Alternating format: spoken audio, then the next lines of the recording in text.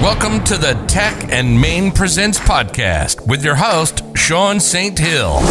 Sean is the CEO of Tech and Maine, a technology consulting firm in Atlanta, Georgia. Listen in as thought leaders share their tips and insights about what's going on in the world of technology. And now, here's your host, Sean St. Hill.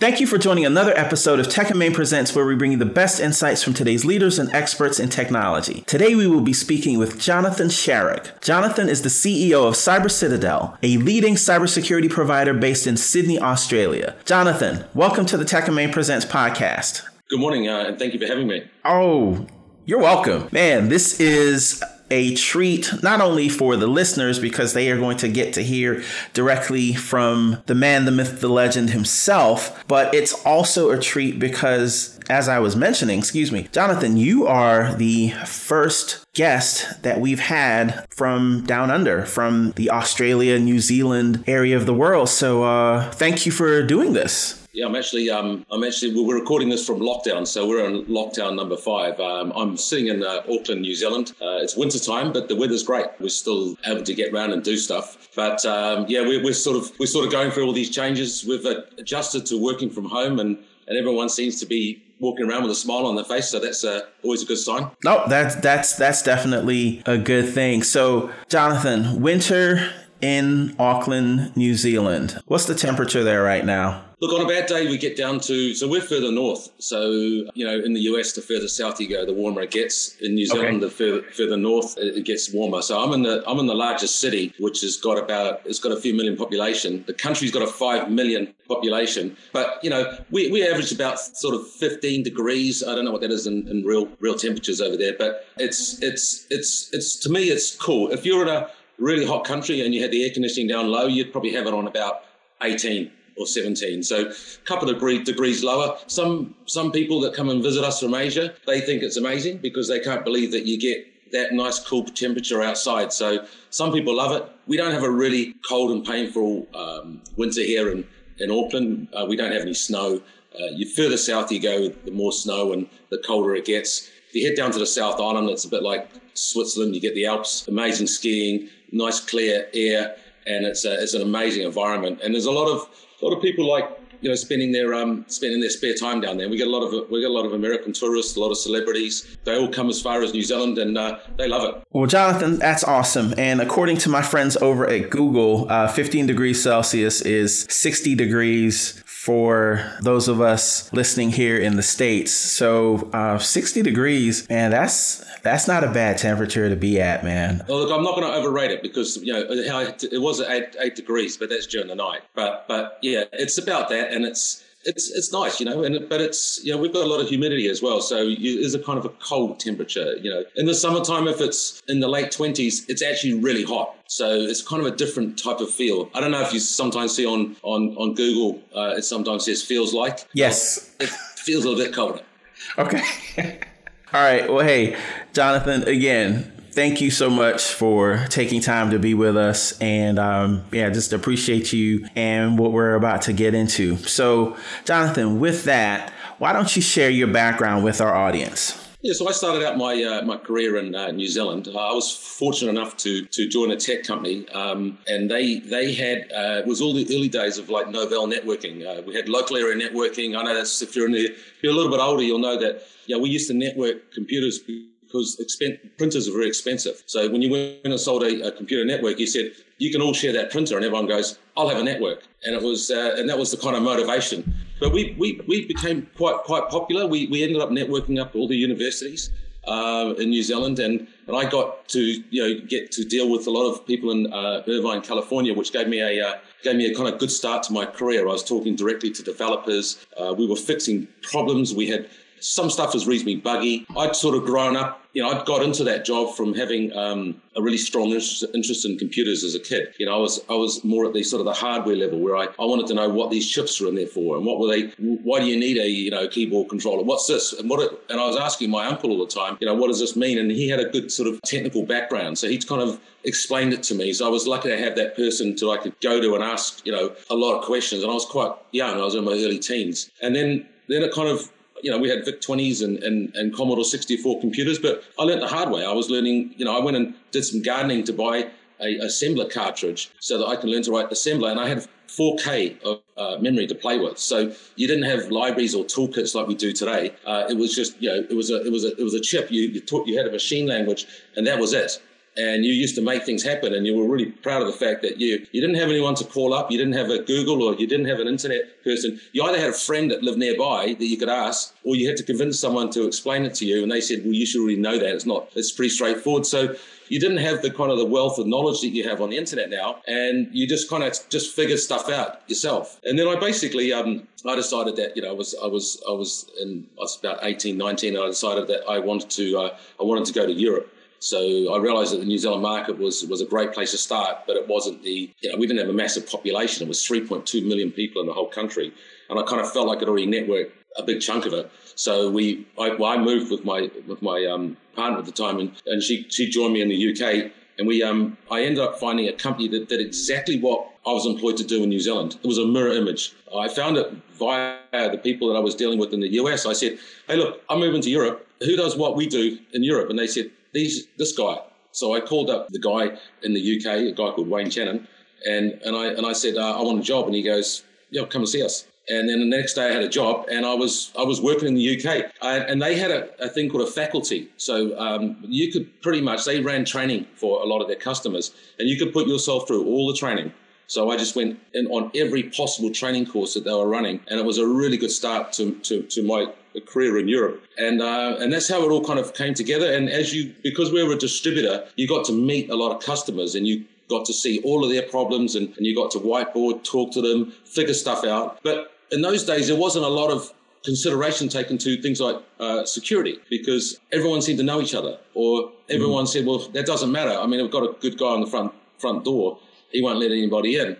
And there wasn't any sort of connectivity. We did live in a connected world. All the problems that we were having was normally just buggy code. We used to fix it and or get a new version of it. And that was it. There wasn't much of a sort of an insider or an outsider threat. There wasn't anything like that. And you just kind of got on with it. And I remember even email. I mean, the first emails that were sent, it was just, I think the guy sent it to himself. And then right. they knew everybody in the campus. And then security, what's that for?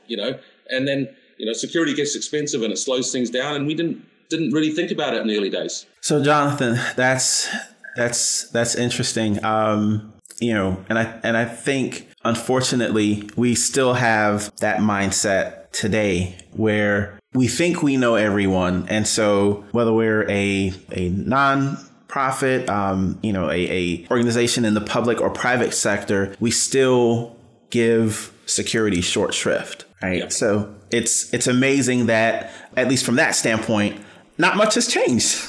Yeah, and I noticed that there was an attack, a Kaseya attack, in the last sort of few weeks. It was sort of headline news last few months as well. And what I noticed, that some customers were contacting us, and they were telling us about this problem, but they didn't even know what this thing was even in there for. And they had been told that they needed to install this thing in their network to give some third-party access to update something, and then this third party gets breached, and it's like they're going, we didn't even know that we needed it. And I said, look, this has really got to stop. You can't just plug stuff into the network or let a third party come in and just attach something and tell you that you need it, and then it's not maintained by your internal IT people or IT systems, and then that could lead to your next breach. Jonathan, that is so true. Not a single lie in anything that you just said. What's interesting is there's a nonprofit that I'm working with currently, and they have access to some health information for the people that they serve. But there is a third party provider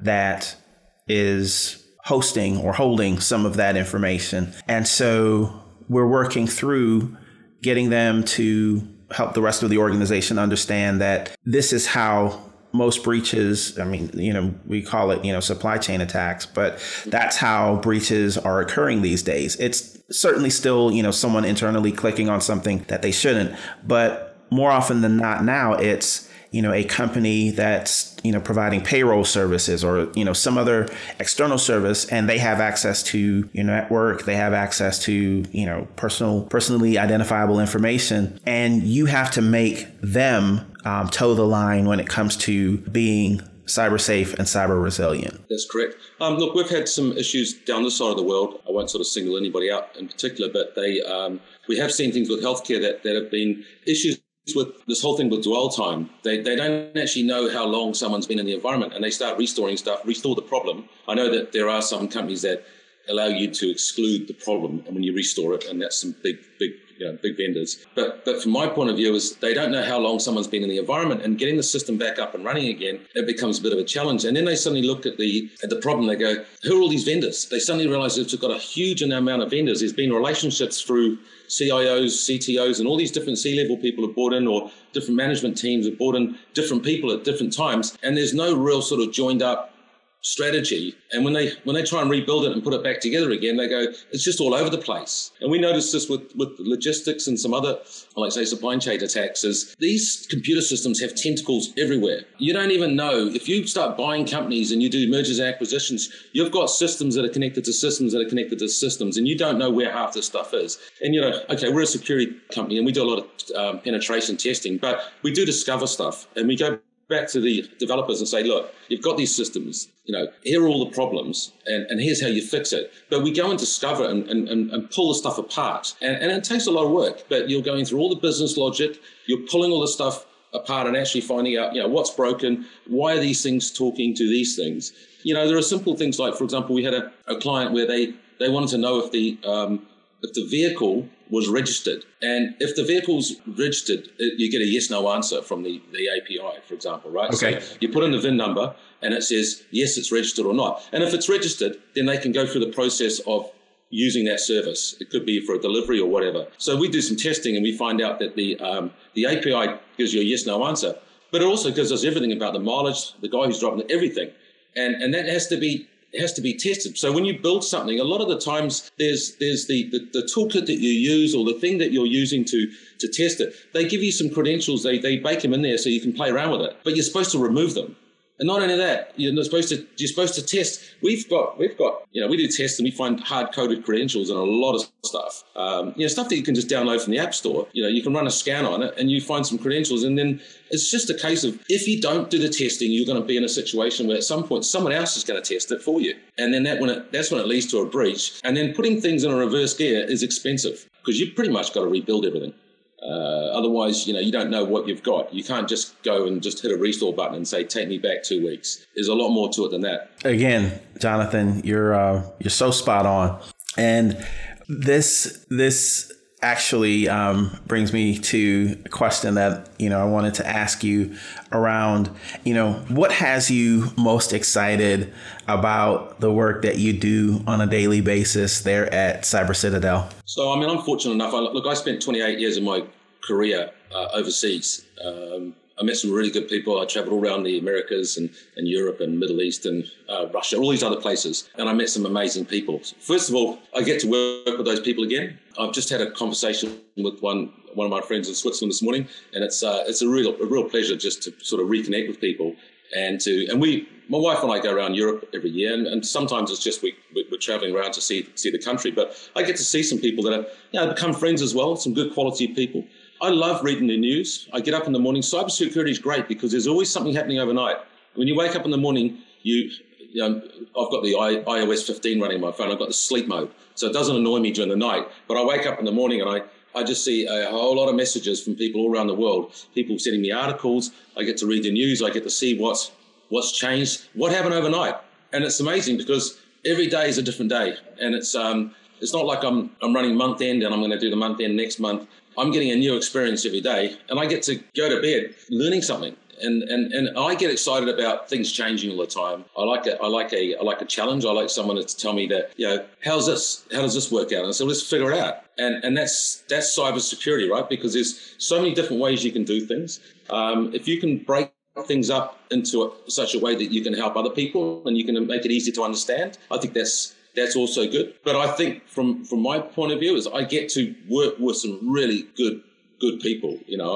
We've got people on the team that are just outstanding, and their conversations, and we challenge each other. I'll say something, they go, "What do you mean by that?" And it goes, "No one cares about that." And I go, "Well, I read this," and they go, "But that doesn't matter." And we have these really good internal debates, and there's a really good energy going on. So, when you get up in the morning, you can't wait to turn your computer on and start talking to people and engaging it. That's a good sign. Oh, I couldn't agree more, Jonathan. Especially, I love the fact that you have this open dialogue with the folks there at Cyber Citadel. And of course, as the CEO, in a lot of ways, people would typically be nervous about, offering any sort of feedback or any sort of pushback. But it sounds like you very much encourage that. Look, I don't know everything. And I know that the market's moving really quickly. I'm not going to be in a situation where I'm going to be able to learn everything all at once. So I rely on being informed, and I think talking to the team and talking to other people. Look, some of the guys get really carried away about stuff because they're really passionate about that, and that's good. But I like to see that, but also, I'll read something and that's my interpretation of it, and I'll say, look, what have you seen? They go, that leads to something a long time ago that is still an underlying problem, and then you'll start talking about that. Now, unless you've got a team, you won't really get that experience, and that's why people are always encourage. Cybersecurity is about building a community, because you do need to share stuff. You'll have an opinion, or you'll have something that or it might just be an experience that you've had, and then you can add some value to somebody else's conversation if you can kind of just understand all the elements and just have enough of it. And I know that, especially one of my guys, he came from a background he only ever produced secure code. And I came from an environment where it sort of evolved to that. And it wasn't available in the early days. So I can see why he thinks like that. And he can sort of see why. I know that's why we're there, but this has happened along the way. And we can kind of see both sides of it. And it is fairly balanced. No, that's the type of place where you want to be, right? That's the type of company. That's the type of leader. You're checking all of the boxes, Jonathan. And so I appreciate that. All right, let me ask you this. Your clients there at Cyber Citadel, what would you say is the biggest security issue they're facing? The actual things like business email compromise is always showing up in the headlines. I'm finding a lot of the time that a lot of them put off testing. As soon as they start talking to vendors about doing security testing, like, you don't know what you're trying to protect until you know what you own. Just getting out there and finding out, what is the stuff on your network? What's actually there? And a lot of the time is they just don't have any visibility. They lack internal knowledge, and they don't. It's from a vendor approach. There's always. We even see this with some reports that we might be going into an organisation that's already had some testing, and the testing is geared around selling them a solution. They need a web application firewall. Well, one of my guys bypasses those all the time, but it is a good layer of security, right? So I wouldn't say it's a bad thing, but on its own, it may not be enough. And there are things like you need to look at making it easy for somebody to make a decision. So we've gone through, and I think one of the biggest challenges we have is a lot of my clients, especially at the board level, they haven't had the right conversations, so they don't know really what the questions are that they need to ask. Every time someone from IT comes in and has a conversation about something, they need to spend a lot of money, but no one's able to validate that. I had a good go at writing and it's been downloaded a lot of times, a white paper on changing the conversation in the boardroom. And it's trying to show the communication between the IT teams and the board, what really needs to go on there. And I think a lot of the time is people, because it goes in the too hard basket, they don't do anything. And then they put it off until the next budget round. And I try and encourage people, like, let us get in there, just do a security posture review, or just something to just give you a starting point so that you can see, how things are. Because a lot of the time when we hand over reports, they always go, oh man, I didn't believe it. And I'm always on the phone with the CTO or the CIO straight away, or the CISO, going like, well, what's all this about? Because they've been led to believe by their security teams and the IT teams that we've got this. But they might have, and that's the interpretation of it. But they might have built something that they built it the way that they thought it needed to be built, but it's got a few issues. And that's actually the thing that gets picked up and can be fixed easily in the security testing. So I think knowing where to start, and having someone that's coming in that's not trying to sell them a whole bunch of products, but actually just saying, look, this is the as-is environment. This is what you've got today. This is where you need to get to, the to-be scenario, and having some way of measuring that. So you can say, look, we've spent all this money on cybersecurity and all the security inside the organization. How are we doing? The board wants to know is, are we achieving anything, and how do we measure that? Okay, so Jonathan, you've already alluded to this follow-up question, but I want you to brag on Cyber Citadel a little more. So as you're coming in, you're seeing these issues with your clients. How are you coming alongside these clients to help address, the testing issues, the business email compromise and different things? Again, brag on yourself and your team. How are you guys showing up and adding value? Because some of it might be, so as we go in and we look at the organization, we'll put a security plan in place. A lot of it might be that they need an architecture review. So give us everything you've got. Let us look at the architecture, and we'll just highlight, the weaknesses and what we potentially see as a problem. And then we will come up with a design that we believe is the way forward. And we'll talk to the technical teams and get involved, roll our sleeves up and actually sit there and take you through why we think it needs to be like this. It could be a layered approach. A lot of companies don't have internal firewalls. People have access to stuff. So, the administrators logging in on a different part of the network, and domain admins looking on a different part of the network. When we're doing testing, for example, in a typical network environment, a good example would be, just recently we got a golden ticket, right? The guys got in there and they managed to issue themselves a golden ticket. Now that's a 10-year ticket, and it's not logged. You can't see it, and that gives you full access to the domain. So you don't know we're even there, and we've managed to put that in a report, but we didn't, it's like an attack narrative. We didn't just give you the report and then walked away. We explained to you the impact of the business, but we also just explain how you fix it. So the report says, this is what we got, this is how we got it, and this is how you fix it. And if it's a tricky problem, we provide a screencast. And what that means is you can just watch us clicking the mouse and moving around the screen and typing stuff as if you're watching a YouTube video or like a how-to video, and we'll recreate the steps for you. And then we'll put that into a video library for you. So when you bring on your next employee, you can run through, this is where we were, this is how we fixed it, go through all these videos, and there's a whole sort of learning part of it. So customers not back in that situation again. And a lot of the time it's sometimes we'll bypass something and they can't work out how we did it. So it could be that the developers and Cyber Citadel end up very much like we are now, on a video call, and we discuss the problem. And people like to defend it. They say, we can't implement that because of this.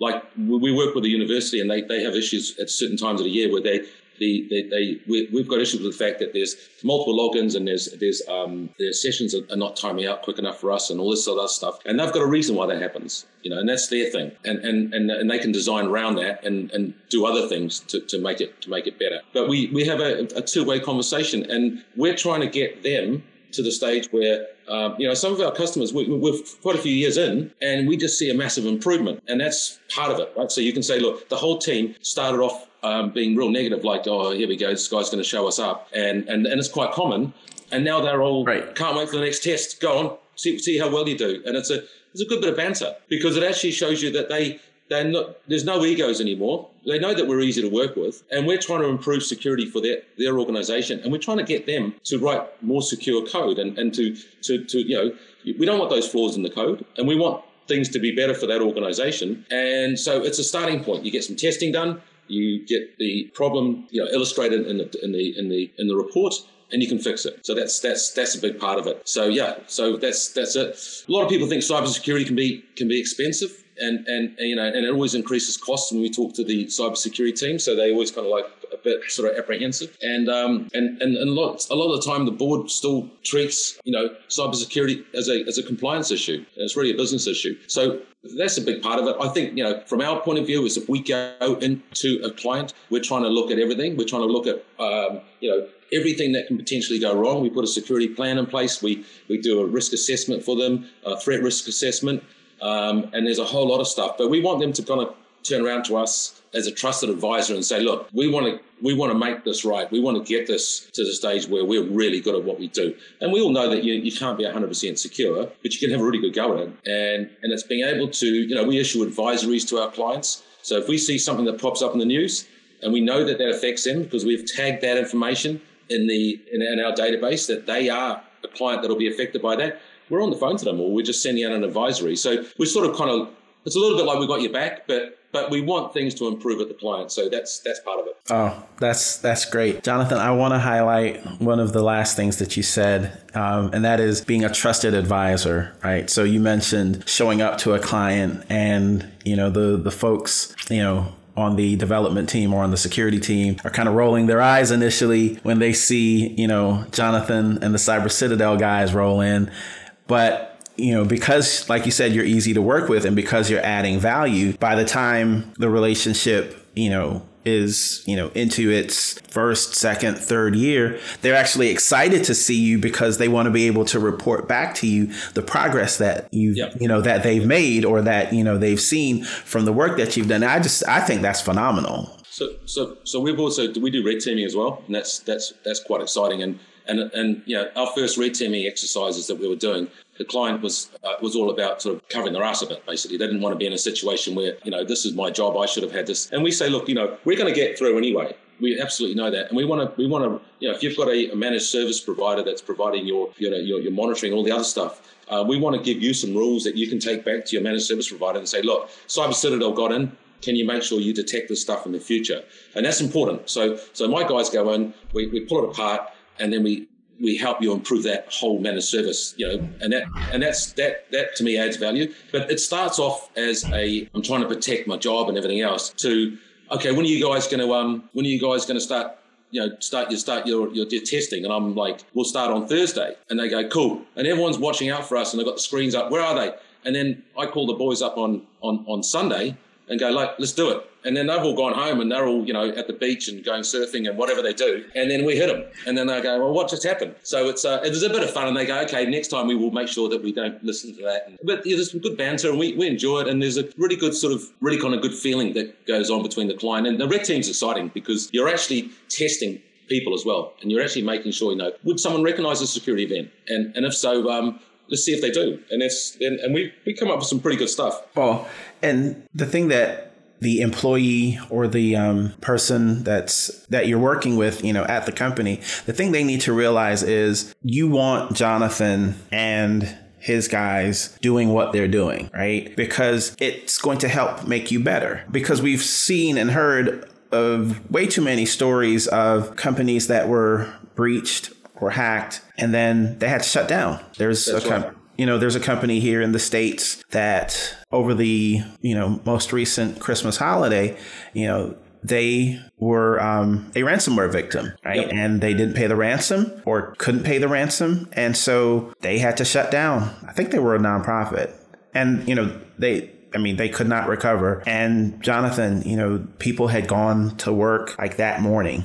Right. So there's so many things. And then going back to what you said, as far as, the board still thinking that, security is a compliance issue. No, it really is a business issue because, in the instance of that company that shut down, that was their business. Right. So.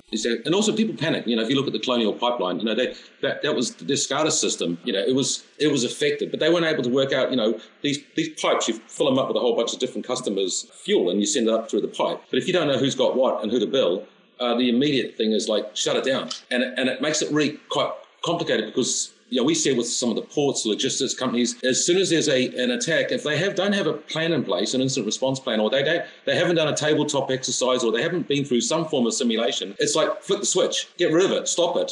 And then they do a denial of service on themselves, and then they end up with a system that doesn't work, and then the media gets a hold of it, and it sounds a lot worse than it potentially could be. And actually, all you end up with is you just needed a plan. You needed to know what to do when you're in that situation. And a lot of the time you just need to be able to talk to somebody and say, right, what's the impact of us doing that? And you could go, did you know you could just do this, and that's potentially not going to be a problem, but that is, and one thing we know, just if I get a chance to sort of blow our own trumpet, we know the fact that you can just go out and get pen testing and you can just put a job in a job site and say, I want a pen tester, and you can pay him okay, and then he ends up being a pen tester. But what they fail to realize is when you've got a team, it's a little bit, I'm using the analogy of American football, you've got people that play different positions. So I've got a guy that does a discovery, and I've got another guy that does a privileged escalation. I've got another guy that bypasses the endpoint.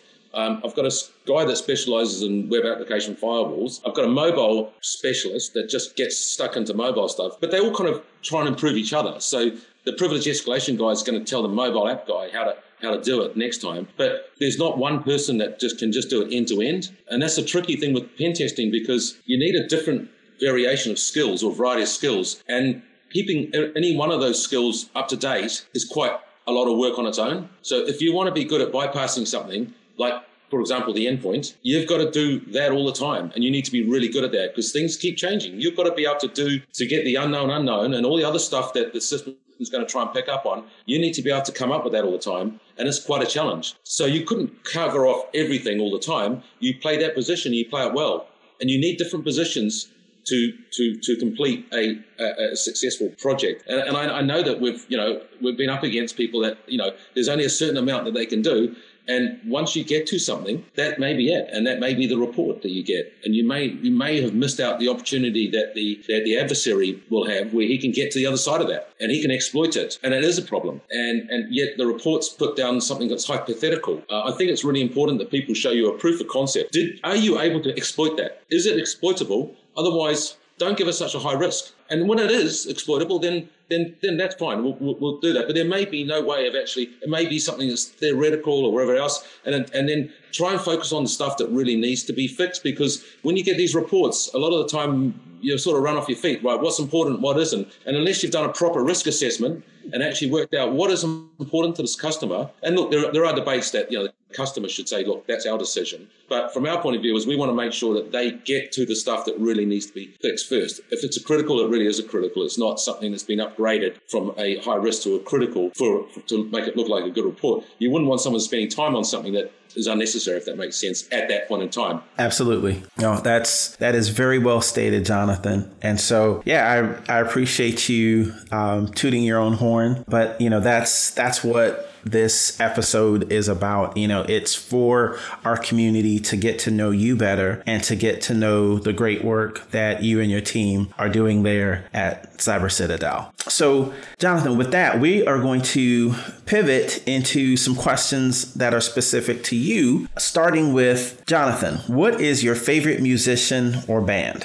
Look, I grew up, the first time I was listening on the radio, I was sitting there and there was a whole bunch of bands and music I liked. And I'd suddenly one day Carlos Santana came on and I was this guy, I like a bit of 80s disco with a bit of bongo drums, but he's got the bongo drums, he's got the electric guitar, he's got everything I liked about all the instruments. And I just loved Carlos Santana. So when I had some money, I went out and bought his records, his CDs. And I also like Stevie Ray Vaughan, and I was fortunate enough to see him before he died. He got killed in a helicopter accident. I saw him in New York at a concert, a New Year's Eve concert. So I was very fortunate to see him. But Carlos Santana, I still listen to him all the time. Got a really good, it sort of resonates with me. Sometimes you get a band and when they start playing stuff, it just makes you feel really good. Well, that's Santana. Wow. So this is a little freaky, but you mentioned two of the guitar gods, basically. Mm-hmm. And you mentioned the exact two that are the favorite of a former guest of mine, Todd Catlett of Rackspace. And so, and this is like a couple years ago now. And so it's funny because he too met Stevie Ray Vaughan, but he met him. So Todd and his family, they live in South Florida. And so just before Stevie Ray Vaughan passed, he, I think, was performing in Miami. And so Todd and his wife were out on a date. And who do they run into but, the incomparable Stevie Ray Vaughan? And so they got to talk and, got autographs and all that. And so, yeah, it's ironic that those two musicians, like I said, those two guitar gods are your favorites as well, Jonathan. I think that's pretty cool, man. Yeah, no, I just, when I hear the music, it really kind of gets me in the right mood. That's fantastic. That's amazing. Okay, so following up with another favorite, what is a favorite hobby or pastime? Look, I like pulling stuff apart, unscrewing it. Even when I was growing up, we had the cheap Chinese stuff, or Japanese actually was reasonably cheap in those days. We had some Jap stuff that was coming through. It wasn't amazing. And it used to break. And I used to think when I was really young, what's broken? And I had to unscrew it, and I had a soldering iron. I used to fix stuff and sometimes find what was broken and make it better, or it might have just been some cheap component that they used. But when you're growing up and you've got to ask your parents for stuff, you have a good go at trying to fix stuff yourself. But I got into electronics in an early age, and one of my first things in my first job was I actually got to work with a hardware provider that actually, they were fixing computers and stuff like that, and I got to take that a bit further. But I've always loved electronics. I like a lot of the smart home stuff. I mean, I've done everything you can possibly do with every alpha version of smart home. So I've got my wife looking at me like, it doesn't work again. Like the garage door works 50% of the time on Apple HomeKit, but it doesn't work on, but everything else works. And I love electronics. I love fixing things. I like improving things. I like unscrewing things, but I just like electronics. I've done a lot with Raspberry Pis. I just love that technology. I love the fact that you've got so much stuff that you can do with electronics. I'm now a dad, so I'm sort of 9 months into it. And so all that time that I had before, where I had to, I could spend a lot of time with electronics and stuff like that. I've still got a nice kind of lab, I guess a workbench is probably a better way of putting it. Okay. But I spend time with my daughter, so I've got to try and convince her when she's a bit older that she needs to do that as well, or would like to do it. But electronics is part of it, and I've always been really, really keen on video production. I had one of the first, affordable Sony cameras in the late 80s. I videoed my sister's wedding with it as well. And I actually, when I was growing up, my mum was a deputy head of a primary school, and she used to bring the school camera home. It was a big, massive thing. It was heavy, and I used to take it around and film my dad playing golf. So I kind of got all the angles and all the profiling, all that stuff, or framing or whatever, right? But I love video, and every time I went on holiday and we went and stuff, so we've got a video library of my life all the way from the late 80s right up until now, and I've just always had a video camera. I've always loved editing videos, and I've been fortunate enough that one of the guys on our team, he also loves video. So we have like a media part of the organization, and we produced I think 28 videos last year. Oh wow! We've already got about 12 in the queue. We're going to release probably in the next 2 months. We're going to release about 6 or 7 videos, and they've got people inside of our organization having conversations about things like the red teaming, AI, machine learning. What's the difference? What stuff should you be across? What stuff's important to you? So we get together as a team. We've got some amazing tools, and video production. So if you said to me, what could you do if you had to stop everything you're doing with cyber security? What would you do? I said, I'd like to make documentaries or document stuff and have a good record of stuff that we're doing, because I love that. I love getting behind the camera and start talking to stuff. And I don't think I particularly look or sound that great, but I enjoy it. Okay. And, for those that are going to be hearing the audio of this episode, they can't see, but right behind you, it looks like you've got some equipment. What's that? An old, was that 8mm back there, or? Oh, that's a reel-to-reel. So this is so we when my mother was moving, she lives down on the beach now, but when she was moving to her new place, we found a lot of reel-to-reel tapes. And she said, by the way, when you were kids, when you were growing up, your dad used to speak into a microphone, and in those days, you used to record it on a reel-to-reel. So I was like, So then I looked up some guy on the internet, and I said, look, I've got a reel-to-reel player, but it's broken. He goes, let me try and fix it. And he goes, it's going to be a bit difficult. But I said, can you lend me yours for a few weeks? And he goes, yes. So I've got a Zoom thing plugged into a Zoom recorder plugged into the reel-to-reel, and I found my sister on there already. I haven't found there's about 30 tapes. I've got to find the time, but I've got to listen to it, and I've got the thing at double speed like you do with podcasts, and it makes this funny kind of like chipmunk sound. But I'll find my voice in there somewhere and see what it sounded like when I was about 7 or 6. Oh, that's really, really cool, Jonathan. All right, so sticking with this theme of favorites, what is your favorite place to visit on vacation? Look, I spent a lot of time in Vietnam and Saigon. I definitely like Saigon for the food. The people are outstanding, and we eat a lot of Vietnamese food. My wife's Vietnamese, so I'm fortunate enough to have a really good culinary experience there. I spent some time in South America as well. So Buenos Aires can't beat the steaks and the tango. And then the last thing I think, places like Monte Carlo for the Grand Prix, the kind of the energy that's like, and the fact that we're in New Zealand and we haven't been told that we can never travel. But looking at all those places, I can't wait to get back to Saigon and sitting there and tasting the street food and talking to the locals and doing stuff like that. It's just that to me is the experience and the warm weather. But it's just being amongst that. That's great. And look, I think I've lost a few kilos eating Asian food, so that's always a good sign. That helps for sure.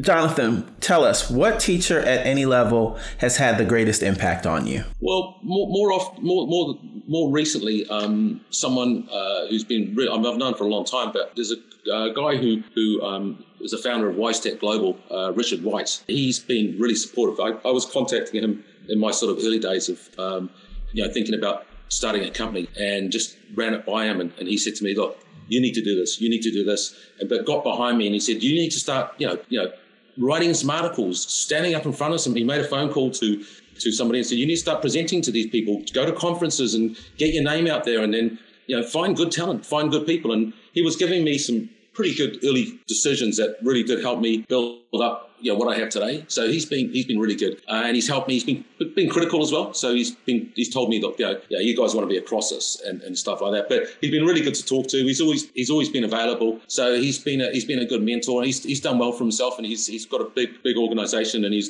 done a lot of mergers and acquisitions, and he's seen a lot of stuff. And it's nice to speak to somebody that's a bit further down the road than you are, but has the he just communicates in a way that actually I kind of get it. And he said, look, I think you should focus on this, and that's not really going to make much of a difference to this world. So a couple of left turns and a right turns and a few forks, you've got to make a decision. If you've got a good mentor, it can change the outcome for your business by a lot. No, that is a fact in my own life and in the life of other entrepreneurs, CEOs, whomever. They always, Jonathan, point back to a mentor, and it's interesting because in a lot of cases, people think mentors are the wise man sitting on a hill, so unapproachable, and, it takes so much to get to them. But people really are approachable, and, and they get to brag on you when you do well, Jonathan. That's it. And also,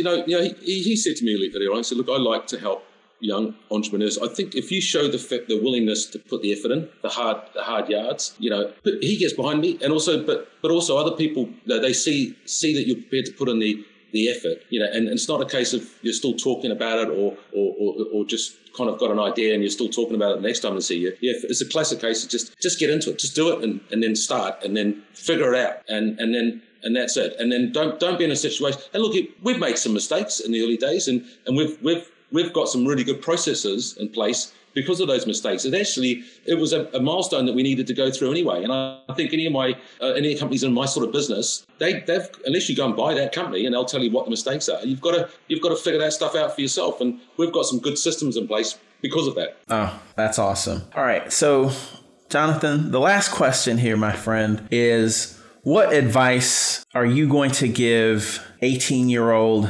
Jonathan Sharrock if we were to jump in a time machine and go back and meet that young man? Yeah, it's funny. I remember one guy, I got interrupted. There was a guy, it was a bit of a silver-haired guy in the office. And he said, if I could have my time again, I would do this. And I got interrupted.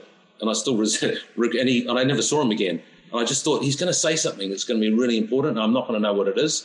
But I figured it out because I met somebody else like that. And I think that if I could go back in time and I'm sitting there with myself at 18, I would insist that I would buy as much property as possible and never sell any of it, right? Everyone that's done well on property I've seen is just don't sell. And I was looking yesterday, the property market in New Zealand is going crazy, up 20-something% from last year and in Auckland. And if you sell, you've just got to get back on everything else is going up. So what are you going to gain? So that's the first thing. I think touched on the fact that making mistakes is just part of the journey. I think that's don't beat yourself up too much if you make mistakes. I think you need to make mistakes, and not everything is going to be a success. Some stuff will be, and you'll learn from that. It'll be part of your character, and hang around with people that are smarter than you.